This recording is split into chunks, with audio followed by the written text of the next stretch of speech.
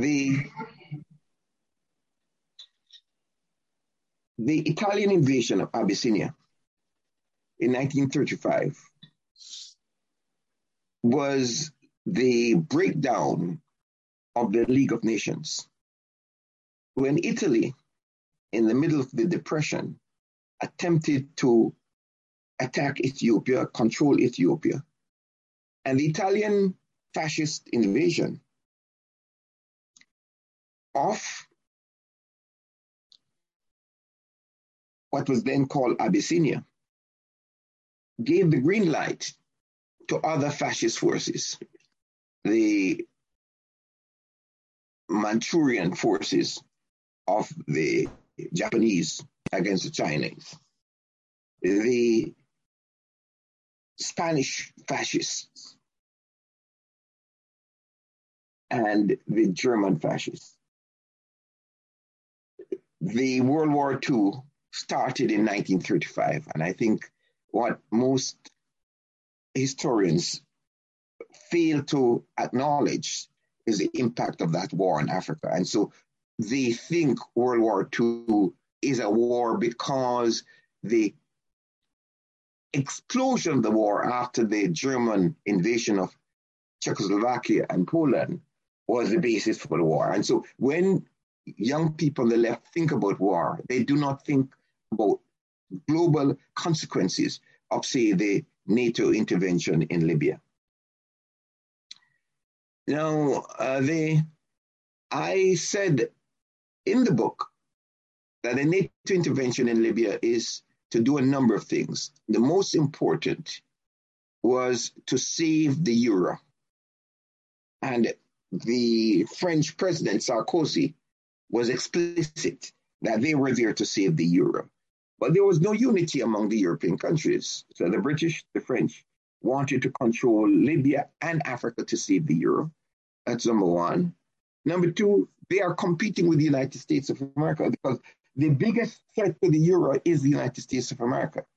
And so, in fact, the war that is going on in Ukraine has very, very important ramifications for the future of the dollar. And the third is the supply line that Africa provides in relationship to raw materials, energy resources, food, and especially water.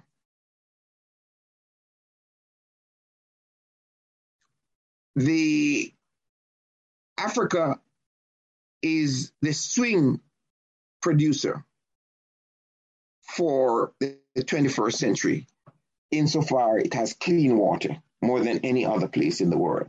And in this sense, the lack of industrialization in Africa is an asset. So the wars that we saw in Syria, in Iraq, against the people of Iran, they were all part of NATO's attempt to control the global economic space, control finance capital, that is the nature of the United States financial services and banking industry, and to be able to bully other countries such as China or Iran or Russia, or in my view, the most important country for the United States to bully is the Germans. Because when one is thinking about currency, the euro, the ruble or the Chinese currency RMB, they are not threats to the US dollar. The euro is a potential threat. And in my view, this is the objective of NATO, to continue to control the Europeans, to ensure that United States finance is dominant. And I'm curious, when you talk about the term global NATO, what do you perceive as that global NATO? So, for example, I think, and I was looking briefly at your article on Counterpunch, you were talking about Vijay Prasad's notion of it as a protecting the Atlantic project, this like Eurocentric body. and yet at the same time, it's been growing in potentially coming into contact with countries like Australia, New Zealand, and Japan as kind of this expansion of the NATO project into East Asia. So how do you view global NATO as expanding? The global NATO, as I said, my mind has been so much on the Ukrainian question that I have not been prepared for a discussion of this sort. But global NATO, as we understand it, is number one, the expansion of the core European and North American countries to the 30 countries that are now in NATO to protect not Europe, but the US dollar and the dominance of US financial markets. The second axis of global NATO is what they call the Mediterranean dialogue. The Mediterranean dialogue involves Egypt, Israel, and those countries in the Mediterranean region. And Libya refused to support the Mediterranean dialogue, which was an expansion of NATO in this region. The third axis of this global NATO would involve alliances with Turkey. Now, this is now a problem for NATO. The fourth axis of global NATO is in Asia with what they call the Quad, with Japan, Australia, and now India, Australia, and the United States of America. Now, this global NATO has been presented as an instrument to promote peace and democracy. But we can see that in a number of states that where NATO has an objective alliance. I can mention 4 states. Saudi Arabia. I can mention Turkey. I can mention Israel, and I can mention the Indian government.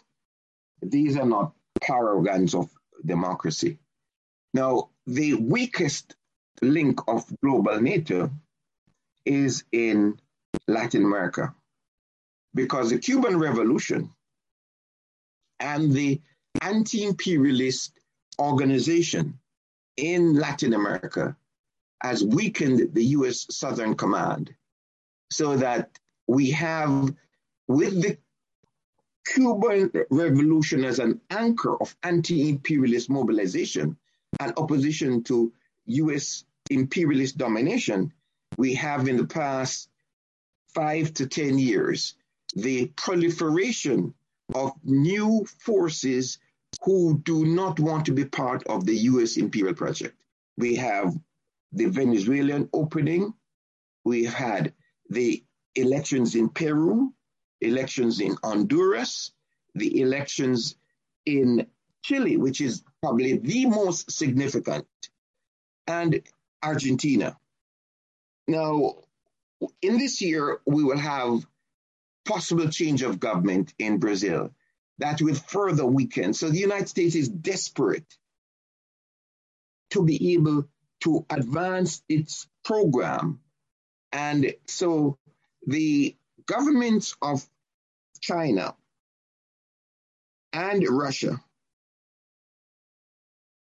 the governments of China, Russia, and Iran are 3 countries that have been holding the line against the U.S.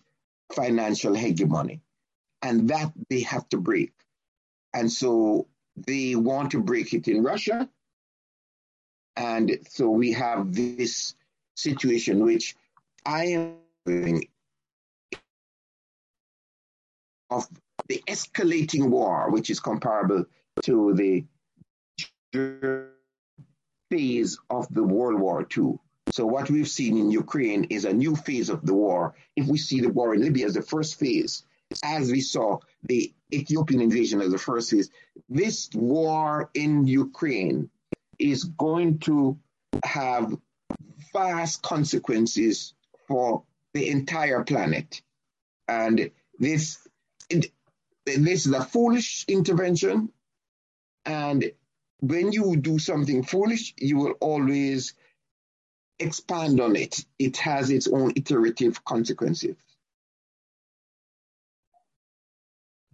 So on the subject of the intervention and the crisis right now, first, I guess your initial reaction, your thoughts on what happens next. What does NATO do? What is the response? And then, as you were talking about, you mentioned Cuba and Venezuela, and Nicaragua is another one to add in, of these countries that are close with Russia, that the U.S. has already said they're designing sanctions to try and cripple those countries too, with its reaction to Russia and their closeness with Russia. So already there's that opportunity for expansion into a global conflict. Well, the first point of the war, which I did not mention with NATO, the first point of the war is to cripple the United States citizens. That is the number one axis of the war, that the citizens of the United States must be mobilized, organized, and pacified to support this military project. And so the ruling elements in the United States were quite taken back by 20 million people on the streets 2 years ago. And so the most important aspect of what NATO is doing right now, even bigger than what is going on in Ukraine, is psychological warfare, information warfare, and destabilization of the U.S. citizens, because the citizens of the United States of America do not benefit from warfare. And the citizens of the United States of America are made accomplices in projects such as the $6 trillion that they spent on Afghanistan, the $3 trillion they spent in Iraq, and the billions that they spent to exploit and dominate Africa. So this is the core of the war against the citizens of the United States of America. So when they have someone like Putin that gives them the opportunity to enlarge their project of psychological warfare and disinformation against their citizens, they grab onto it. And Putin has given them a wonderful opportunity.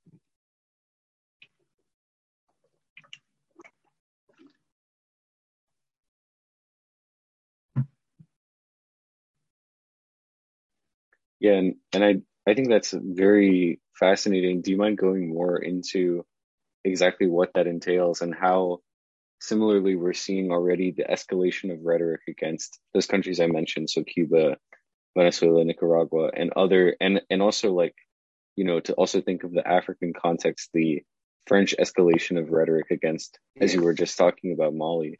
I will recoil from adding Nicaragua into those countries, such as Honduras, that is trying to move in a new direction, or Peru, because we have had the government of Nicaragua for a number of years, and the political leadership does not seem to have learned any lessons about how to strengthen their capabilities among the people. So they're giving fodder to the right-wing campaign against Cuba and against Venezuela and against elements such as Chile.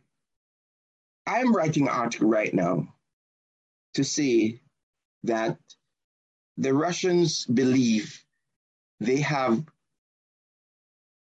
superior hypersonic weapons to the United States of America, and they want to test these weapons, and that Russians feel that the enlargement of NATO on their doorsteps represented an existential threat to their security, and that the threat to Russia are also linked up to Russia's energy resources, because Russia provides 40% of the energy of Western Europe, And as long as Russia provides 40% of the energy to Western Europe, there is the possibility in the future that the Russian and the Europeans index their trade in energy resources in the euro and not in the dollar.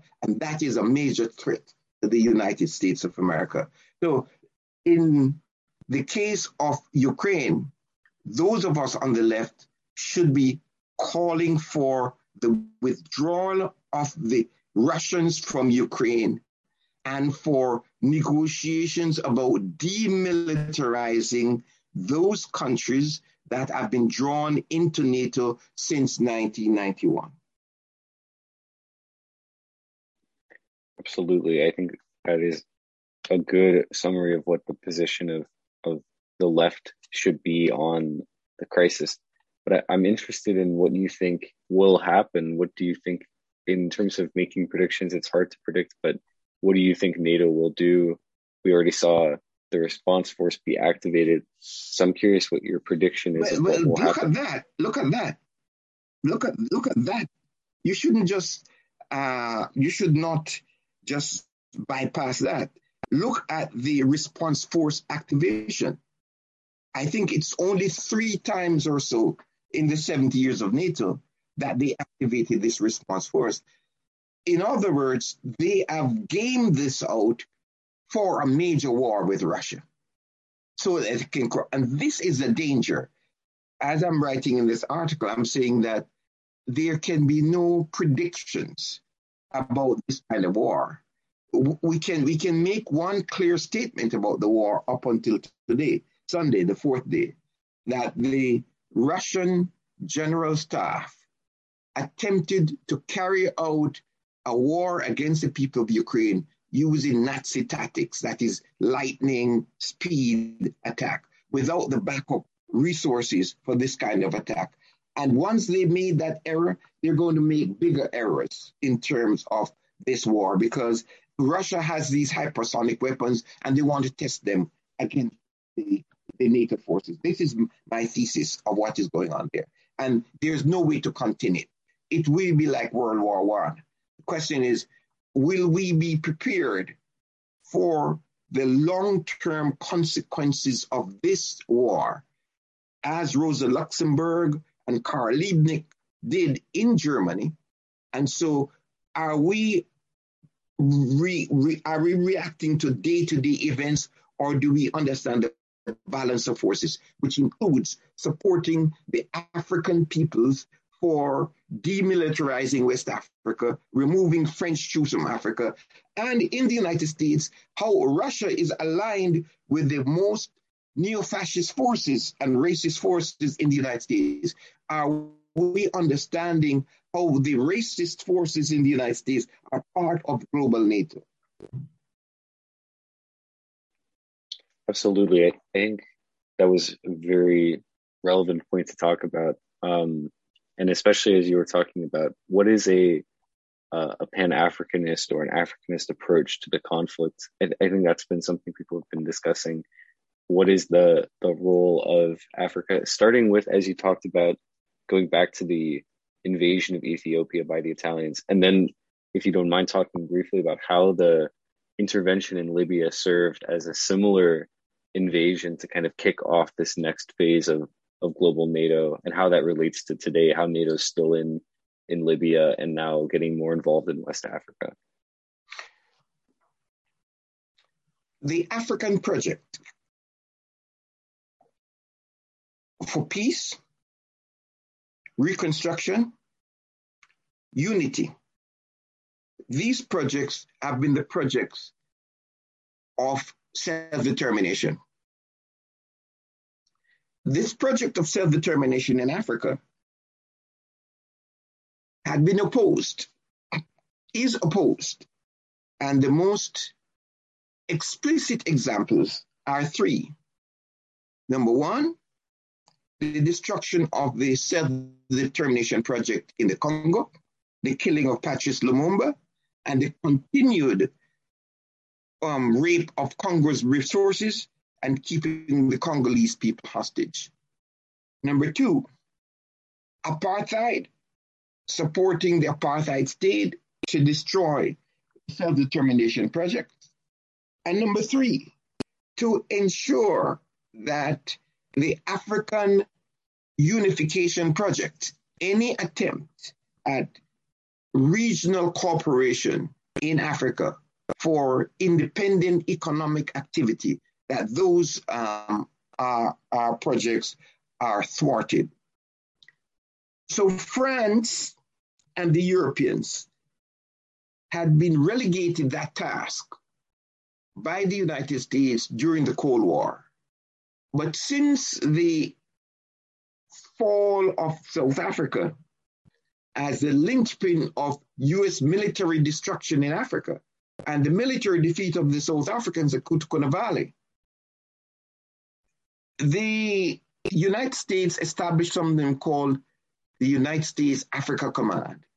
And the United States Africa Command has a tenuous relationship with the Europeans, and they manipulate and use the United Nations to fight what is this so-called war on terror. There can be no war on terror because terror is a tactic. If you are to fight this terror tactic, you really would need to be delimiting the links between United Arab Emirates and Saudi Arabia. These would be the places you go to fight the war on terror in Africa. So there is an African component of the global struggle, which is, in my view, the front line. And this is what is missed in the left.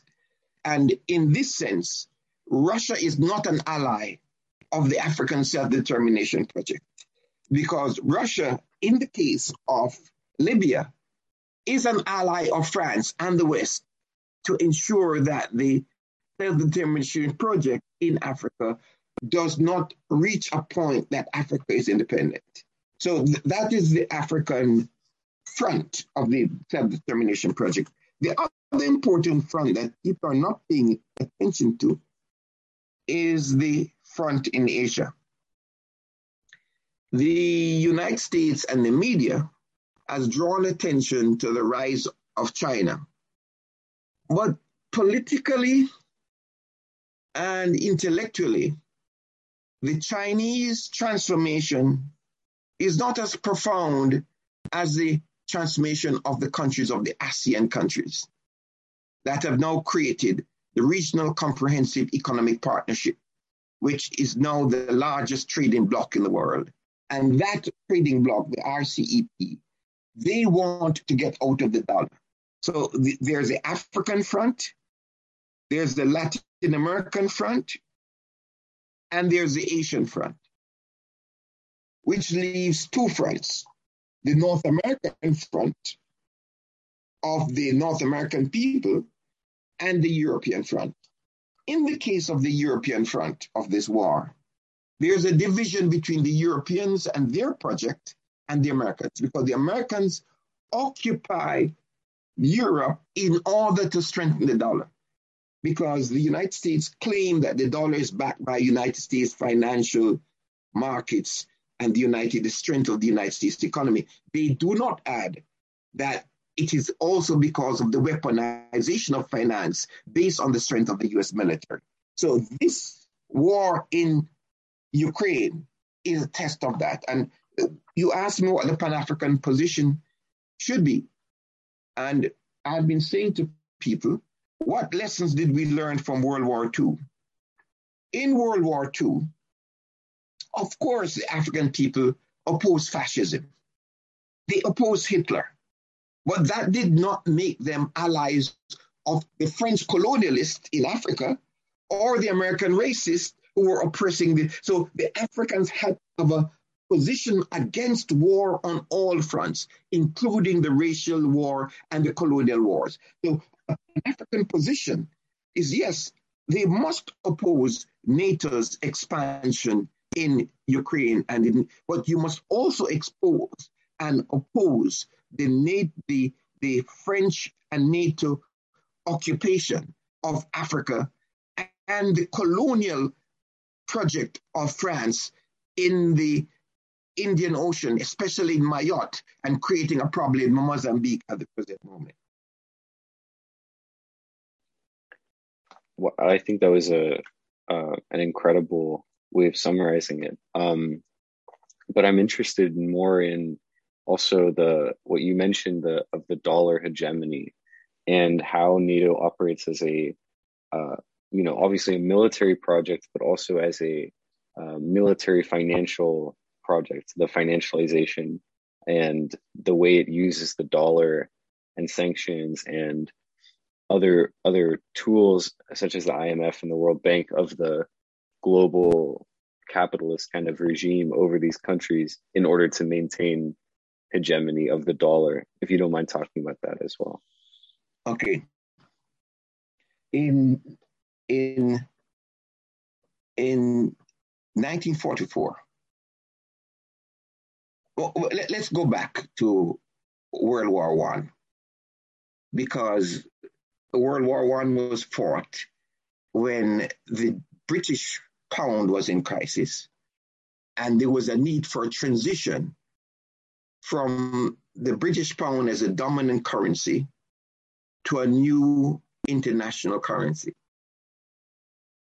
Of course, the British pound, as you know, was based not only on the British economy, but on the global reach of the British colonial project, which included major colonies such as their whole over parts of Hong Kong, the whole over India, the whole over Africa and Caribbean territories.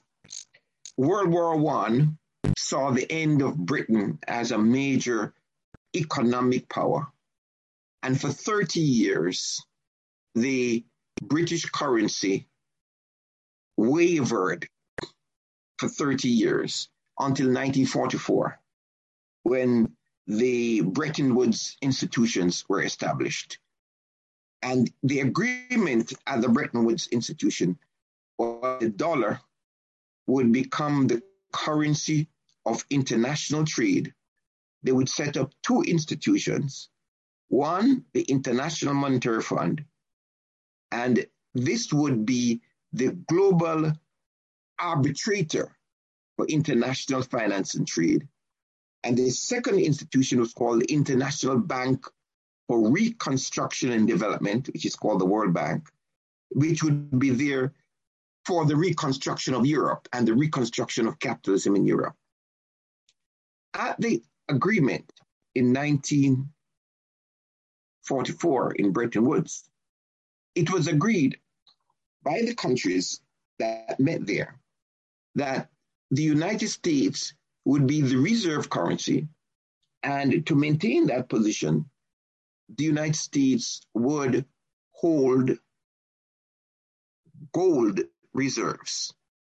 And for every $35, the United States would have 1 ounce of gold. Now, that had tremendous implications for Africa. In the case of South Africa, it meant supporting the apartheid state so that the African workers could not increase their wage. So the Bretton Woods system was always predicated on the oppression of Africans, because the gold reserves was predicated on gold that was being mined in South Africa. And that's something people do not understand about the Bretton Woods. By 1971, the United States could not maintain this gold dollar equilibrium. And so Nixon, in August of 1971, decoupled the dollar from gold. Since 1971, the dollar has been backed by the United States military, and the United States military backed the United States financial markets. Now, this was tenable in the Cold War, because in the Plaza Accords of 1985, the Reagan administration said to the said to the Germans and said to the Japanese when they complained that, well, we have troops to defend you from the Russians, so keep quiet about this. But at the end of the Warsaw Pact countries gave the Europeans the opening for the most important thing that they did was to unify Germany in opposition to the French and the British. Of course, the Americans believed they could continue to manipulate the Germans. But the unification of Germany and the creation of the euro presented a direct challenge to the dollar. Now, the other important development is that the Chinese economy in the past 30 years has been transformed to the point where China is a major industrial and economic power. And aside from China, we have these countries in Asia: Malaysia, Vietnam, Indonesia, Thailand, the Philippines, the 10 countries of the ASEAN countries.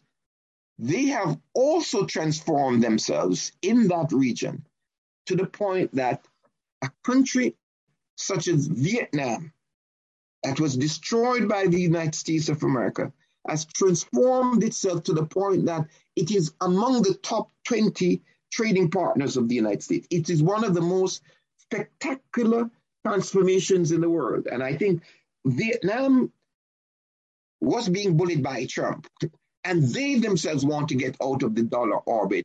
So I think to think that it's only the Russians or the Vietnamese or the Cubans or the Iranians is to misunderstand the opposition of the world to U.S. financial capital. And this opposition to U.S. finance capital, you write in the Counterpunch article, you talk about some of the different models of trade exchanges that have been developing. There's been a lot of conversation about SWIFT as the banking system and the U.S. kind of threat to put Russia out of SWIFT. But you talk about the INSTEX, the Instrument in Support of Trade Exchanges, used for trade with Iran by European countries, and then the cross-border interbank payment system by China. Can you talk more about the role of these three different models and how they're playing roles in opposing or affirming US dollar hegemony? What were the three? INSTEX, cross-border, and what is the other? And SWIFT as well, if you don't mind explaining more about that. Yeah, you should have asked me to prepare for this. Let me My tell problem, you what's... yeah. No, just no, this is good.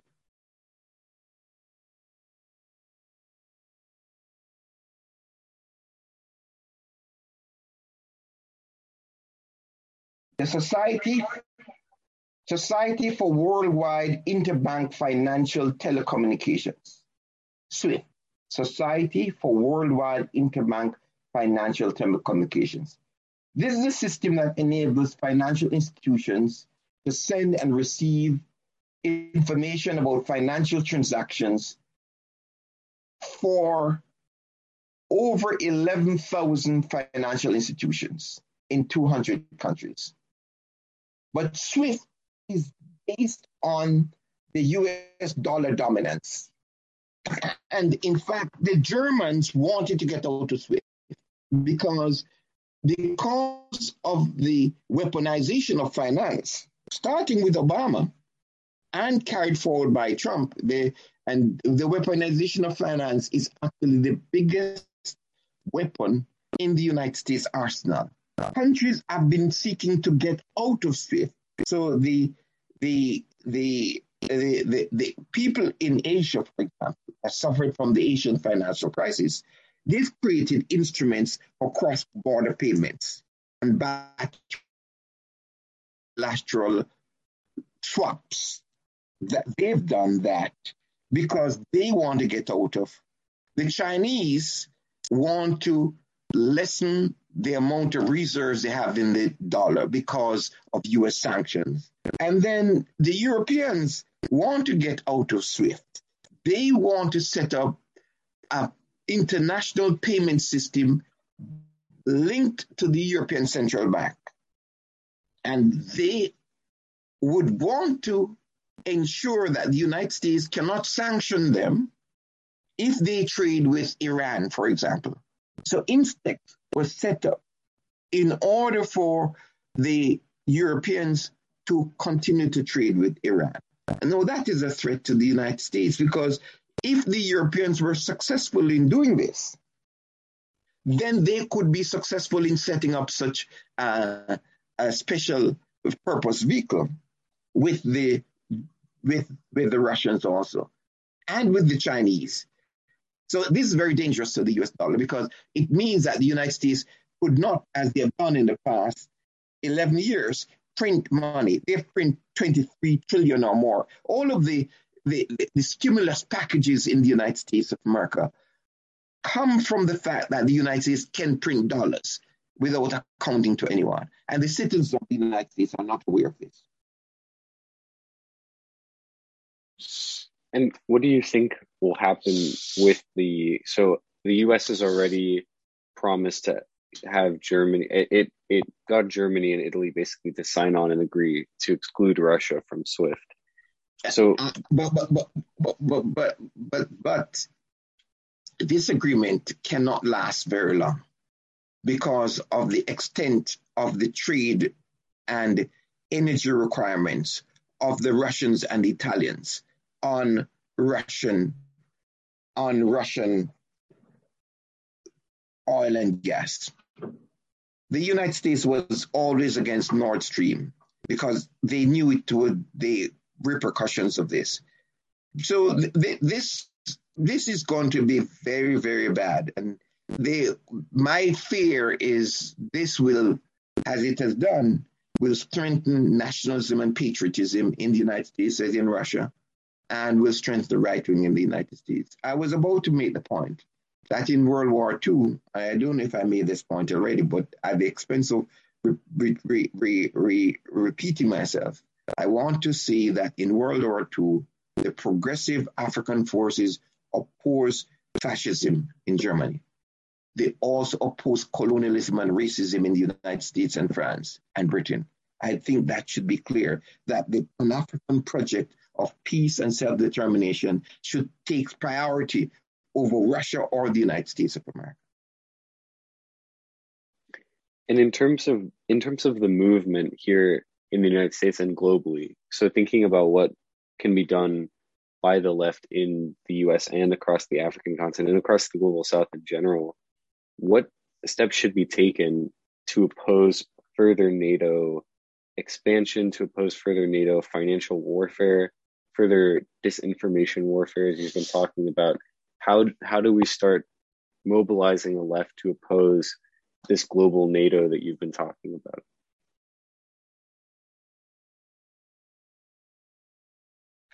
Well, I think the positive outcome of all of this has been the residual strength of the West, the left in the United States of America. The residual strength of the left was made manifest by the Black Lives Matter movement. And the Black Lives Matter movement was able to mobilize an intergenerational and intersectional struggle, which shocked the capitalist forces. And this is what must be built upon. I think that is a foundation of any movement in the United States of America. The tragedy of the left in the United States of America is that the historic left did not understand racial capitalism. And by not understanding racial capitalism, they do not understand that there's only one form of capitalism, that is a racist capitalist system that was built on genocide and enslavement. And you cannot be in the United States of America without acknowledging the genocide against the First Nation people. So all these shibboleths about democracy and expanding democracy, the left want a democratic project that is grounded in a recognition of genocide and slavery. That means reparations and reparative ideas must be at the forefront of a left project. Secondly, because Africa is the anchor of all global imperialist projects, whether it's Russia, whether it's Europe, whether it's Asia or the United States, solidarity with African self-determination projects as the anti-apartheid struggle is sine qua non for a left project. It means that young people in the United States of America must liberate themselves from the psychological warfare against Africans, which is represented in failed states, bankrupt states, corrupt states, and corrupt leadership, and to be able to build a front of progressive, anti-racist, anti-imperialist forces in the United States with the progressive forces in Burkina Faso, in South Africa. Rhodes must fall, peace must fall, science must fall, so that young people in Africa do not see young people in the United States as accomplices to U.S. imperialism. And the anti-racist struggle internationally against racists in Latin America, racists in Europe, in France, we have these racists and fascists dominating them. So the left project in the United States is clear, but it means that the left must have a sense of itself in terms of a long, protracted process to build a movement that can oppose war and imperialism. I completely agree with everything you said. I think that's a vision that we have to start working on now, to have it. I mean, we definitely have had the roots of it, but have to have more continued solidarity with the struggles across the global south to prepare it for the task now. I'm curious, just in final thoughts, because I don't want to keep you too long, but I would absolutely love to talk to you again soon, and hopefully I can send ahead some topics so we can next time. How big is your movement there? So we just have a small group of researchers, about 20 students who are working together, but we're working on expanding. We should have a session down there. We should have a public session down there. Yeah, that'd be great. Yeah, no, if you ever want to come down we should have a public session down there where we can go, because by then in the next 3 weeks, if this war has not ended in the 3 weeks, it's going to be a world war. Yeah, and then it will definitely be a time, to start getting people informed about what exactly NATO is and what it's doing and what it's already been doing in the global south and how it's going to impact the global south. That's right. I'm just curious, and just the last thoughts, and what is a cause for optimism for you in this moment of despair? I think what has been it's not sign despair of for good me. fortune. It's not despair. Please read the book, because in the book I did not know how this war would evolve, but in the book we spelled out that in 1935 the Pan-Africanist forces warned Europe that if you do not stop the Italians, it's going to lead to a world war. I was making that warning in that book, Global NATO. Now, since Global NATO was written, we've had the Black Lives Matter movement, and we have this major force. And then we have the right-wing forces in this country who have organized politically, militarily, and the right-wing forces are on the ascendancy, and they're occupying spaces in the university. And young people are being demobilized, the brain hacking, and the Russians are linked with the right-wing forces. So for every one young person who have the clarity that there must be protracted, patient organizing, that gives me hope. So when someone like you comes forward and to see that you want to link what's happening in Ukraine to what's happening in Mali and to what's happening in this country, this is the kind of analysis and energy we need, and for young people to use it and their resources to build multiracial, multi-class alliances in this country to change the project of war. Well, thank you so much, Professor Campbell. And I don't want to keep you any longer, but I have to say, I think we absolutely should continue the conversation See if you can and get a continue. transcript of this, because it's helpful for me to have spoken it out, So Absolutely, yeah. after you see if you can Yeah, have it transcribed quickly. for sure. I'll send you the transcript right later today. I think I can have it processed and send it to you. Yeah. And then I think what we can do is, if you'd like, we can even have a Zoom where, if you want to talk to the other members of the group instead of just me myself, I think that would also be a great opportunity to have more of a conversation with everybody about this. We can do that, and if COVID abates, we can on there and important so that we can bring people out to educate them. Absolutely. Yeah, if you come down to Ithaca, or we could always come up to Syracuse, that would be great, to link in person and kind of start. So, I mean, the focus of our group basically is focused on how do we connect the struggle to the struggle in the global South and the Okay, well, anti-imperialist let's struggle. talk about how we could have a meeting. Let's give this thing a week or two, and we could meet with your group and how we could talk about these issues, and then they can ask me some questions. Excellent. Yeah. So I can follow up by email if you want, and we can start setting the Yeah. ground Okay. for them. Okay. Excellent. All right. All right. Thank you so much, Professor Campbell. Take care. Take care. Bye. Keep up the good work. Thanks. You too. Goodbye. Bye.